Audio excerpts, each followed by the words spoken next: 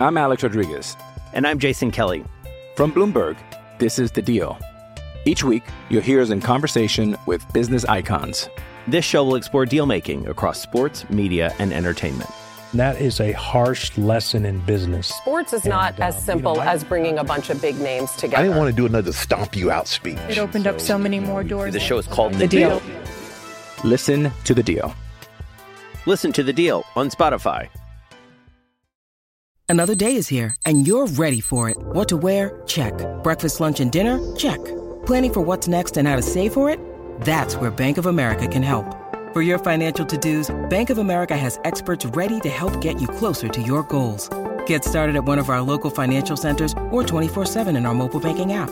Find a location near you at bankofamerica.com/talktous. What would you like the power to do? Mobile banking requires downloading the app and is only available for select devices. Message and data rates may apply. Bank of America N.A., member FDIC. Good morning, everybody. It is Thursday in Pittsburgh, Pennsylvania. My name is Adam Bittner, Assistant Sports Editor for Multimedia at the Pittsburgh Post-Gazette, back with Paul Zeiss for our weekly Zeiss is Right video. Paul, how are you? I'm good. I'm a little bit banged up, but I'm good, man. I tell you what, you don't realize how important your health or whatever it is until you get there. I fell on the steps. And my knee is really banged up, man. I can barely move it. I couldn't get out of the car. Like I can't put any weight on it. So other than that, I'm good. But it's amazing, like something like that, how it changes your whole entire outlook. Yeah, I'm 33 now, Paul, and I'm starting to realize I'm not invincible either. So I totally feel you there. But we'll try to distract you with some sports talk here. We're going to get into the Desmond King signing by the Steelers. What it means for that secondary at the end of training camp here. They brought him in from the Texans. We're also going to get into some Pirates topics. Specifically, we're going to talk about the pitching in the sorry state that it's in, despite the sweep of Kansas City this week. And then we're going to wrap up with some college football talk, previewing Penn State, West Virginia, Pitt, Wofford. Those are the topics today. Before we get into that, just want to give a shout out to our presenting sponsor here, Pella Windows and Doors of Pittsburgh. There's no better place to get new windows and doors installed in your home than Pella, who can help you save on energy costs year-round. Schedule a free in-home consultation with your local Pella Windows and Doors to find the right product for your home and budget. Give them a call at 866-593-1560 to discuss your project further. That's 866-593-1560 to get started planning on your new windows and doors installation with Pella Windows and Doors of Pittsburgh. Paul, let's get right into it here with Desmond King, signed from the Texans. He was an All-Pro in 2018. His Pro Football Focus grades are pretty solid, except for 2021. He had a nice bounce-back season last season. Is this a big addition? Because I think because it's the end of training camp, I think we assume a lot of these guys are just kind of roster filler. But he looks like a pretty solid player to me, Paul. Well, I mean, I think he's obviously better than what they had. That's the most important thing. They added some depth. Clearly, he's a veteran guy, and that's an important thing too, because it sounds like he's going to have multiple roles. And if you have a young player who you're trying to move from maybe the slot to the outside, or if there's an injury or whatever, or put him in some packages and things of the such. I mean, this guy's been around. He understands and knows how to play and knows how to really play all the positions in that secondary in terms of what they would be asking him to do.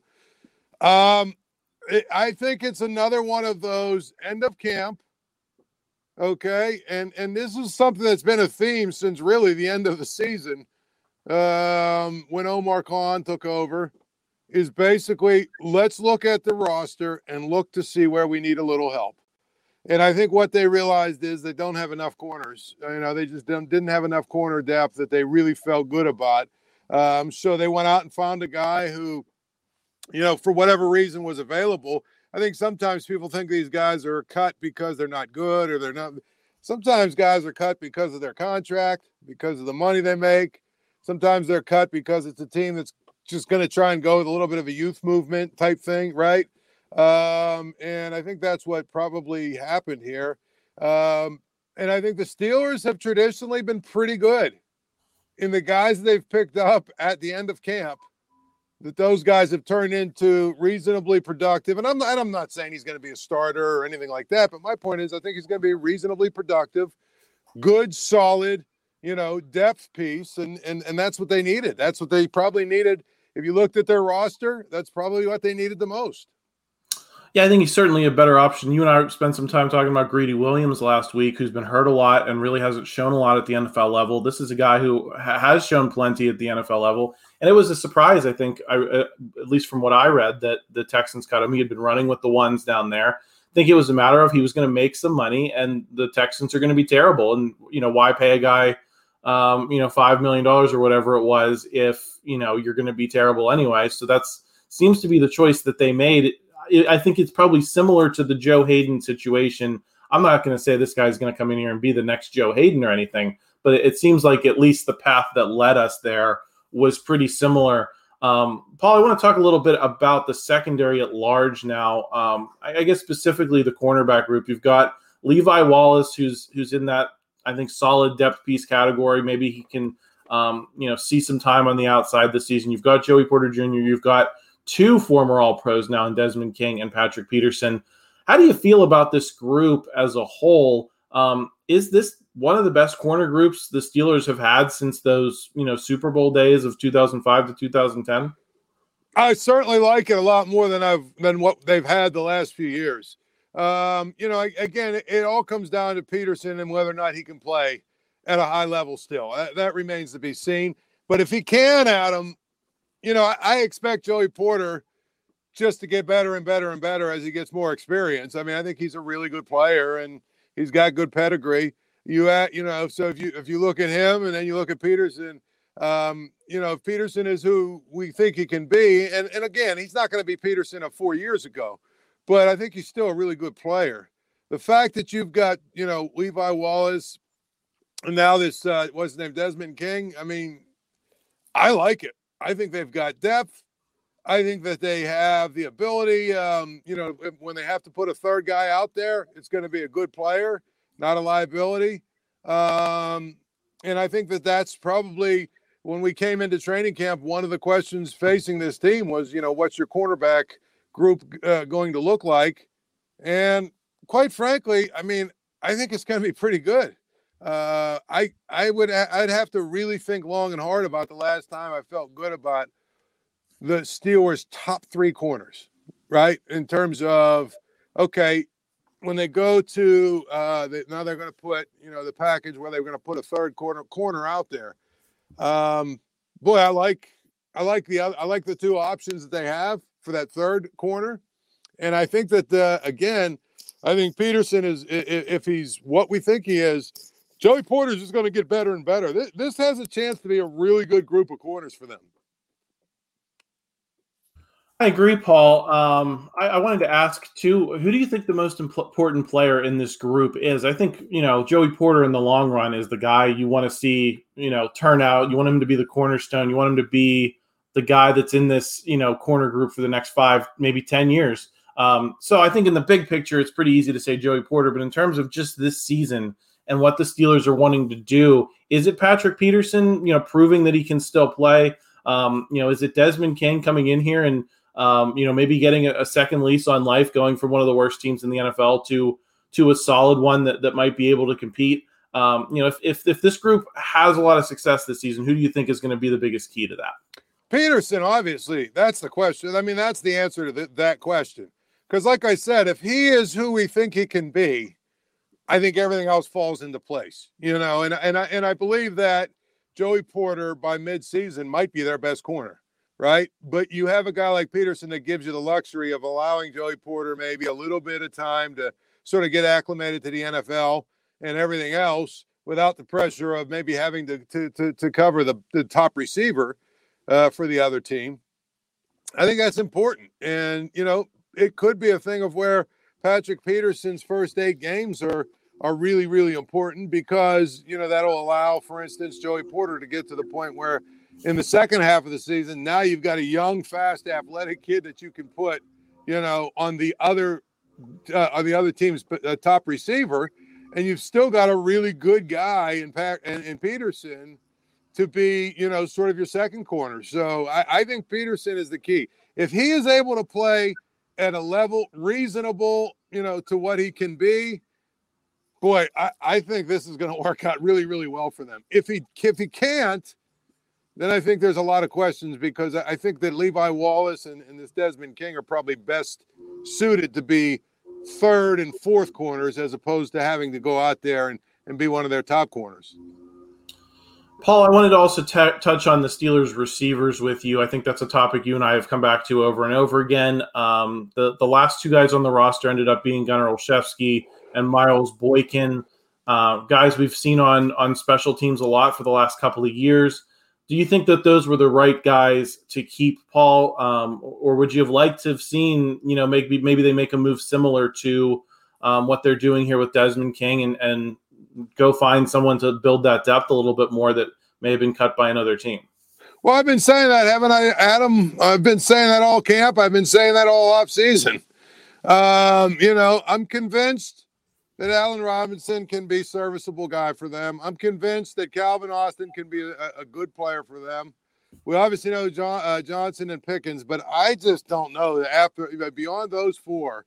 And I, again, I think Robinson is probably just sort of a serviceable guy. So really, it's like three. And in the terms of Calvin Austin, I have to see him do it in regular season games against defenses that have seen him and are designed to stop whatever he's going to do. My point is, I still think they need one more receiver. I really wish they would have went out and got one more guy. I just think that you drop off a cliff. You've got Johnson and Pickens. And then maybe a little bit less here. You've got Robinson and maybe Austin. But after that, man, I don't know who I like as their fifth guy. Now, it won't matter if they all stay healthy, and I don't anticipate they're going to go five wides too often. So, it won't necessarily matter that much unless one of them gets hurt. And if one of them, or God forbid, two of them gets hurt, I don't know what you have. I don't know what you're left with. So, I would have liked to see them go get a veteran guy, somebody who maybe was cut by somebody else, just to upgrade that sort of final spot. But, I get it. I understand it. They're going to roll with what they got right now. Yeah, I think there's still time, Paul. We're still over a week away from the opener. Maybe there's someone that catches their eye, someone they bring in. It's not impossible that another deal could be made between now and then, but it is kind of looking like this is the group that they're going to go with, because I think they like Olszewski and Boykin because of what they can do on special teams. Paul, the last Steelers topic I wanted to hit on with you is, what kind of stock do you want to put in Kenny Pickett's perfect passer rating? I know there's lots of people that have been very excited by what they saw from him. I know I have. I think he's made some really good throws, throws we weren't necessarily seeing him make with a lot of consistency last season. I think you've definitely seen some level of growth from him. But I also, like anything, sometimes it feels like you take I think he's better. He could be pretty solid this year, and it turns into he's better than Joe Burrow, stuff like that. Where do you land on what Kenny Pickett's shown us in the preseason and what that means going into the year? I see a guy who spent the offseason working on his game. I see a guy who spent the OTAs, the mini camps, all that kind of stuff, working with his receivers. I see a guy who obviously spent a lot of time with Matt Canada and really understands the offense, who has sort of taken the next natural progression and step in year two. So those are all great signs. I don't care about preseason stats. I think they're, the only thing I'll say is it looked like he was making really good reads and really good decisions. And if he does that during the season, guess what? He'll be fine. So I feel like I understand why everybody's so excited. And I think that there should be a lot of optimism about the Steelers. I think they'll be better than they were. I think their offense is going to be a lot better. But obviously, this has to continue, and he's got to, do this in the regular season when again, in the regular season, teams are game planning. He's going to be seeing some blitzes that maybe he's never seen or hasn't seen. There's different sub packages, right? I mean, it's going to be a completely different feel if you really think about it. It's going to be a completely different feel for him in the regular season. But I don't know how anyone can't be at least encouraged. I don't think that's being a homer. I don't think that's being, rosy-colored glasses. I don't think that's, I think you watch what he's done in his body of work in the preseason, and you say, okay, he looks like he's gotten better from last year to this year. So let's see where that takes him. Yeah, I think about the throw to Pat Freiermuth against the Bills, the throw to who was it, Pickens in Tampa Bay. Those were the types of throws that this offense hasn't had for years at this point, since Ben Roethlisberger's arm proverbially fell off. So, I think it's showing the ability to do that is great. It's just, like you said, can you do it against all pros? Can you do it against, much more complex defenses than you're seeing in the preseason? So I'm looking forward to seeing that. Paul, we're going to move on here to the Pirates in a second, but just wanted to mention our second sponsor for the video, Goldberg, Persky, and White. If you were diagnosed with mesothelioma or lung cancer, call your local attorneys Goldberg, Persky, and White. For over 40 years, their firm has represented thousands of lung cancer and mesothelioma victims. Call 1-800-COMPLEX or go to gpwlaw.com for a free consultation. Paul, let's dig into it with the Buccos here. I'm Alex Rodriguez. And I'm Jason Kelly. From Bloomberg, this is The Deal. Each week, you'll hear us in conversation with business icons. This show will explore deal-making across sports, media, and entertainment. That is a harsh lesson in business. Sports is not as simple as bringing a bunch of big names together. I didn't want to do another stomp you out speech. It opened up so many more doors. The show is called The Deal. Listen to The Deal. Listen to The Deal on Spotify. It's been an interesting week. I don't even know who's in the pitching staff anymore other than Mitch Keller and Johan Oviedo. I feel like it's a two-man rotation and then just a parade of guys that they've just right. Rob Zastryzny started the other day. For as good as they looked against Kansas City, which is a terrible team, but give them credit, they took care of business. It's unbelievable that this is where we are in year 4 of a rebuild, isn't it? I mean, it feels like things are bleaker now than they were at this time last year when you had guys like Oviedo and Ortiz coming up here, and you said, "Oh, maybe these guys will show a little bit." I don't feel like there's anyone in that category this year, Paul, that you didn't know about before that's coming up and making you, pay attention. This feels pretty bad. You know what, Ortiz and Contreras and Priester all have in common? All of them have gotten worse. All of them somehow they've gotten worse. And those were supposed to be 3 of the cornerstone pitchers in your staff going forward. That's a problem. Mitch Keller is what he is. Mitch Keller is Mitch Keller, and I would expect they'll sign him probably to a 2 or 3 year deal in the offseason, but I have no problem with that. But he's not the guy that's supposed to be carrying your pitching staff. Now you hope that you have Paul Skeens but ready by then, but we'll see. And of course, you've got to wonder if they're going to play the service time game and all the nonsense they do, with that kind of thing. But Adam, they've all gotten worse. And, Oviedo had a really nice start the other day, but at the end of the day, I don't know that he's been where we thought he should be either at this point in his development. So, I know that there's another topic about Shelton here, but to me, I think it is all tied together, Adam. If you're going to bring, if you're going to bring Shelton back, which I can't imagine they're not going to, right? How do you bring back Oscar Marin and all of the pitching instructors in the minors? That entire philosophy, whatever it is they're trying to do, however they're trying to teach these guys, guy throws 97, 6 months later he's throwing 92, and it's all part of their approach. I got to be honest with you, Adam. What we've seen in year 4 is not acceptable. And it's not about the win-loss record because they're going to win, about 73 games, 74 games, whatever. So it'll be a reasonable improvement. But to me, it's about individual players and improvement of individual players.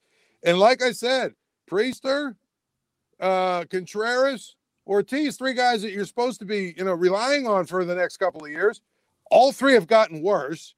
I don't know that Oviedo's gotten measurably better. I mean, and now we're to the point where the pitching staff, like you said, to use a phrase from Dejan, is waiver dude, the waiver dude we put up on the mound every night. It's absurd. It really is. Yeah, Paul, I want to dig into the Derek Shelton and the coaching staff thing a bit because I think to your point, it's not as if their hands are completely clean on what's happening in the minor leagues. Like these pitching plans come from the very top. They come from this major league pitching staff. But I mean, at this point, I don't know what anyone in Indianapolis is doing, Paul. This entire Ben Cherington regime, and it's not just pitchers. You can say this about any number of young hitters too. They show up here and they're not prepared. And so then I also look at Derek Shelton, like for Quinn Priester. What could they really have done with Quinn Priester in the month he was here? Isn't that on a certain level the guys in the minors? And how much is that a reflection on Ben Cherington, considering he's hired all these guys? This is I think a reflection of him.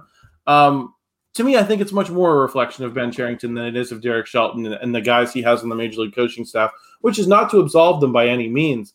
But, Ben Cherington hired all these guys, and I don't know what's been happening in Indianapolis for 5 years now. That's the problem. That's the problem, Adam. Like when people want to give Shelton a pass too, I mean, I think Shelton probably had a hand in hiring these guys as well. So to me, it's like, okay, listen, if you want to make the case that Shelton hasn't had a lot to work with and yada, yada, yada, and he deserves one more year, I don't buy that, but I'll go with that.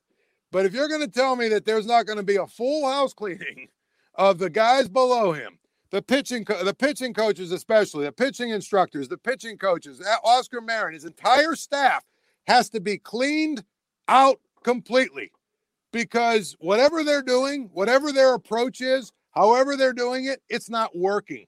It's actually making guys worse, not better, And I saw what was one of the guys that they traded to Tampa? There's another guy that they traded to Tampa that all of a sudden magically is a really good pitcher now for them. I was trying to. Is Stevenson? Is that his name? Or is he with Florida? Yes. Or Stevenson? He's with Tampa, right? I think so. I'm pretty sure he's with Tampa. I saw a stat the other day. Someone, one of these pirate blogger type guys was like, "Yeah, it's amazing. Here's another guy that the Pirates couldn't do anything with." And he's like in the top 2 or 3 in like about 4 categories among. I think he's a reliever or something. But my point is, these guys obviously have talent because they go elsewhere and all of a sudden they get fixed. So to me, that is number one on all of the offseason lists. Is they've got to get rid of and gut completely the pitching staff. And I don't mean the staff, the pitchers. I mean the staff of coaches, instructors, and everything else. Do you think that they know that, Paul? Because everything I've heard from this front office says, we expected to be right about where we are. And I kind of look at it as like two different, if they end up winning 72, 74, 75 games, is that technically a significant improvement? Absolutely. If you look at what's happened since April, though, it's been roughly the same as it's been, for the last 4 years of this Cherington regime. Do you think that they look at the win total and say, we've made progress and we're just going to keep pressing forward with our plan? Or do you think that they look at these last 4 months and say, this team sucks and someone's got to pay for this regardless of what the final win total is? There's a certain arrogance about these people that are running the Pirates right now. So it won't shock me if they say, well, what do you want? We improved by 12 games. We improved by 12 games. It's working. What we're doing is working. I hope that's not the case, but everything that I've seen from Ben Cherington, Adam tells me it will be the case. Yeah, and I think those are the vibes that I'm getting, even though, you see the guys who watch it every night seem to most understand what's going on here. And I just don't know how you look at what you've got with the pitching staff and can say a good job has been done here. And then that, whatever you got out of Vince Velasquez back in April or whatever you got out of Rich Hill before he went off the cliff now, San Diego, that ended up being a pretty good deal, Paul. I'll give him credit for that. But, a lot of these guys that are not parts of the future were part of what are getting them to 72, 74 wins. It's not the organization doing it, Paul. And I think that's where there has to be an honest conversation is, yeah, you made improvement, but how much of that was those guys? I've been saying this since February, Paul. I think this team is a lot like 2003, where they brought in a bunch of veterans. They carried them to 75 wins, but then the system was not prepared to take on the mantle and to keep moving the progress forward. Right. 2004, 2005, 2006, which led to Dave Littlefield getting fired, Neil Huntington coming in. and basically tearing things back to the studs. And that's what made the streak so long, Paul, because right in the middle of that rebuild, it just blew up. It didn't work. And then you dragged out what would have been maybe 10 years of losing seasons into 20 and a record. I'm not so sure that that's not a possibility here. Are you? I think it's a very real possibility. And I wrote a column about it where, okay, I'm looking around the diamond and I'm not sure I'm as excited as some people are about what the future is. And I think that a lot of these young guys have a lot to prove. I just don't know that they have the guys instructing them and developing them to get them where they need to get to. And I think there's still some major holes that need to be filled. So I could absolutely see this thing blowing up in 2 years. If I squint, I can see it with the lineup, Paul. I mean, there's guys that I can imagine it, and it doesn't take too much imagination for me to say this lineup could be pretty good. I don't see it at all with the pitching. I think and that's the most important thing. And the pitching is what it is, the key, right? Pitching is the key. That's the most important thing. And right now, I just don't know what we're looking at for next year. Yeah, so we'll have plenty of time to talk about that as the season winds down here, Paul. But this is week 1 of college football, so I'm excited to get into these matchups we have in front of us.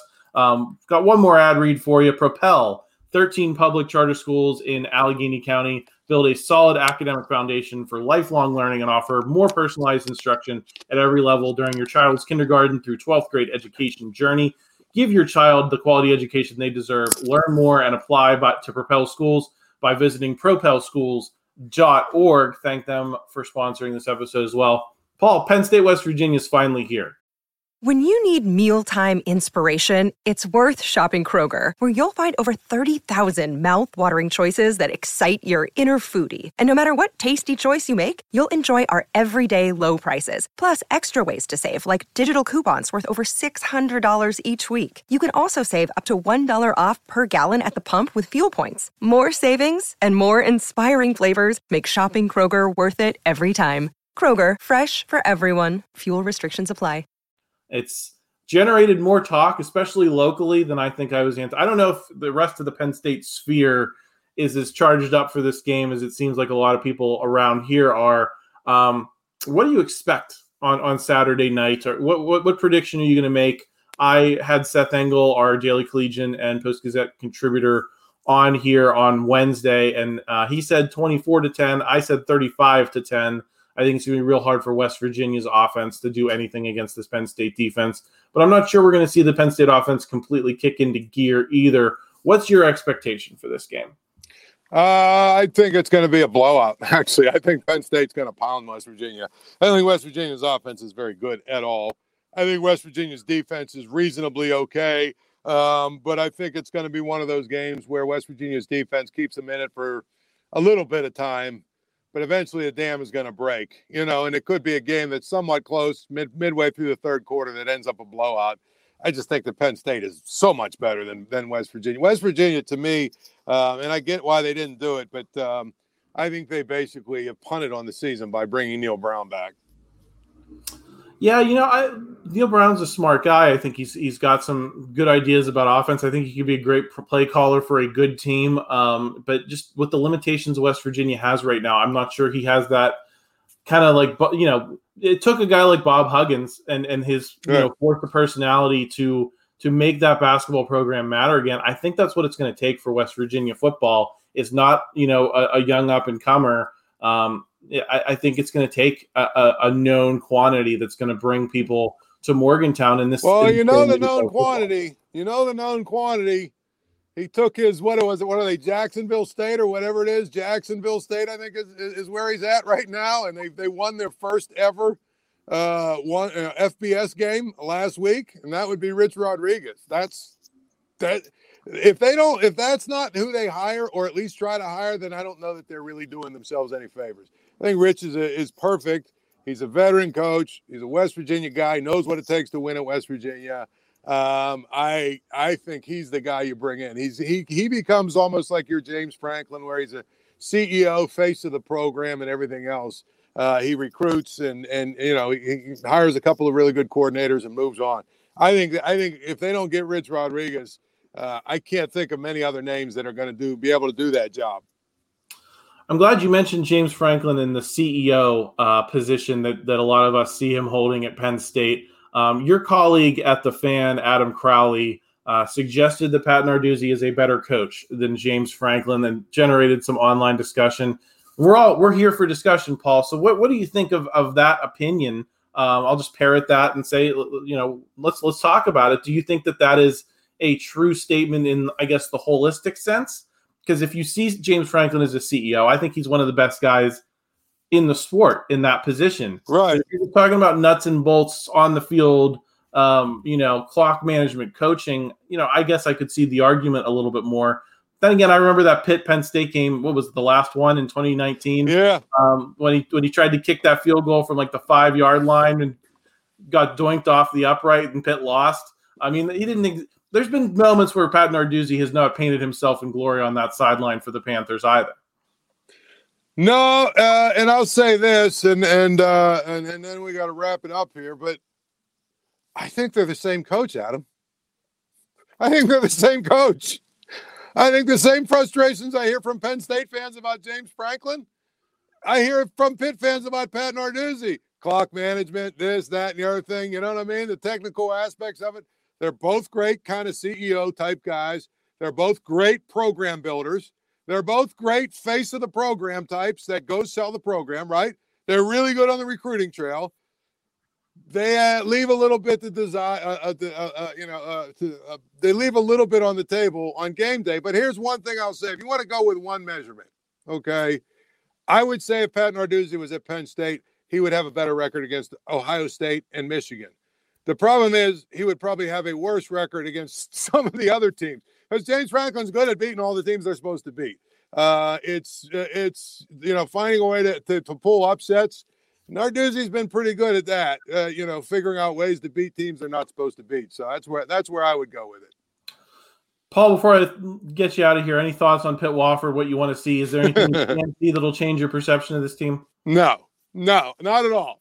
Sort of like watching Notre Dame Navy. I learned absolutely nothing about Notre Dame last week because Navy is so bad. I mean, this is just one of those games. You go through the motions, you win. Next week against Cincinnati, we'll have something really to talk about. I agree. I'm looking forward to this week one. I feel like a little bit of a warm-up, and then the action really gets intense here as we get into the rest of September. Paul, thanks for joining me today. I'm looking forward to talking again next week with some actual games to talk about for once. All right, brother. We'll do it again, man. Sounds good. Talk to you all again soon. Thank you for checking out this content from Post-Gazette Sports. If you enjoyed the video, please like it and subscribe to our YouTube channel. Check out our Apple Podcast channel for more podcast content. Click below for a special deal of 99 cents for a 3-month subscription to the Pittsburgh Post-Gazette.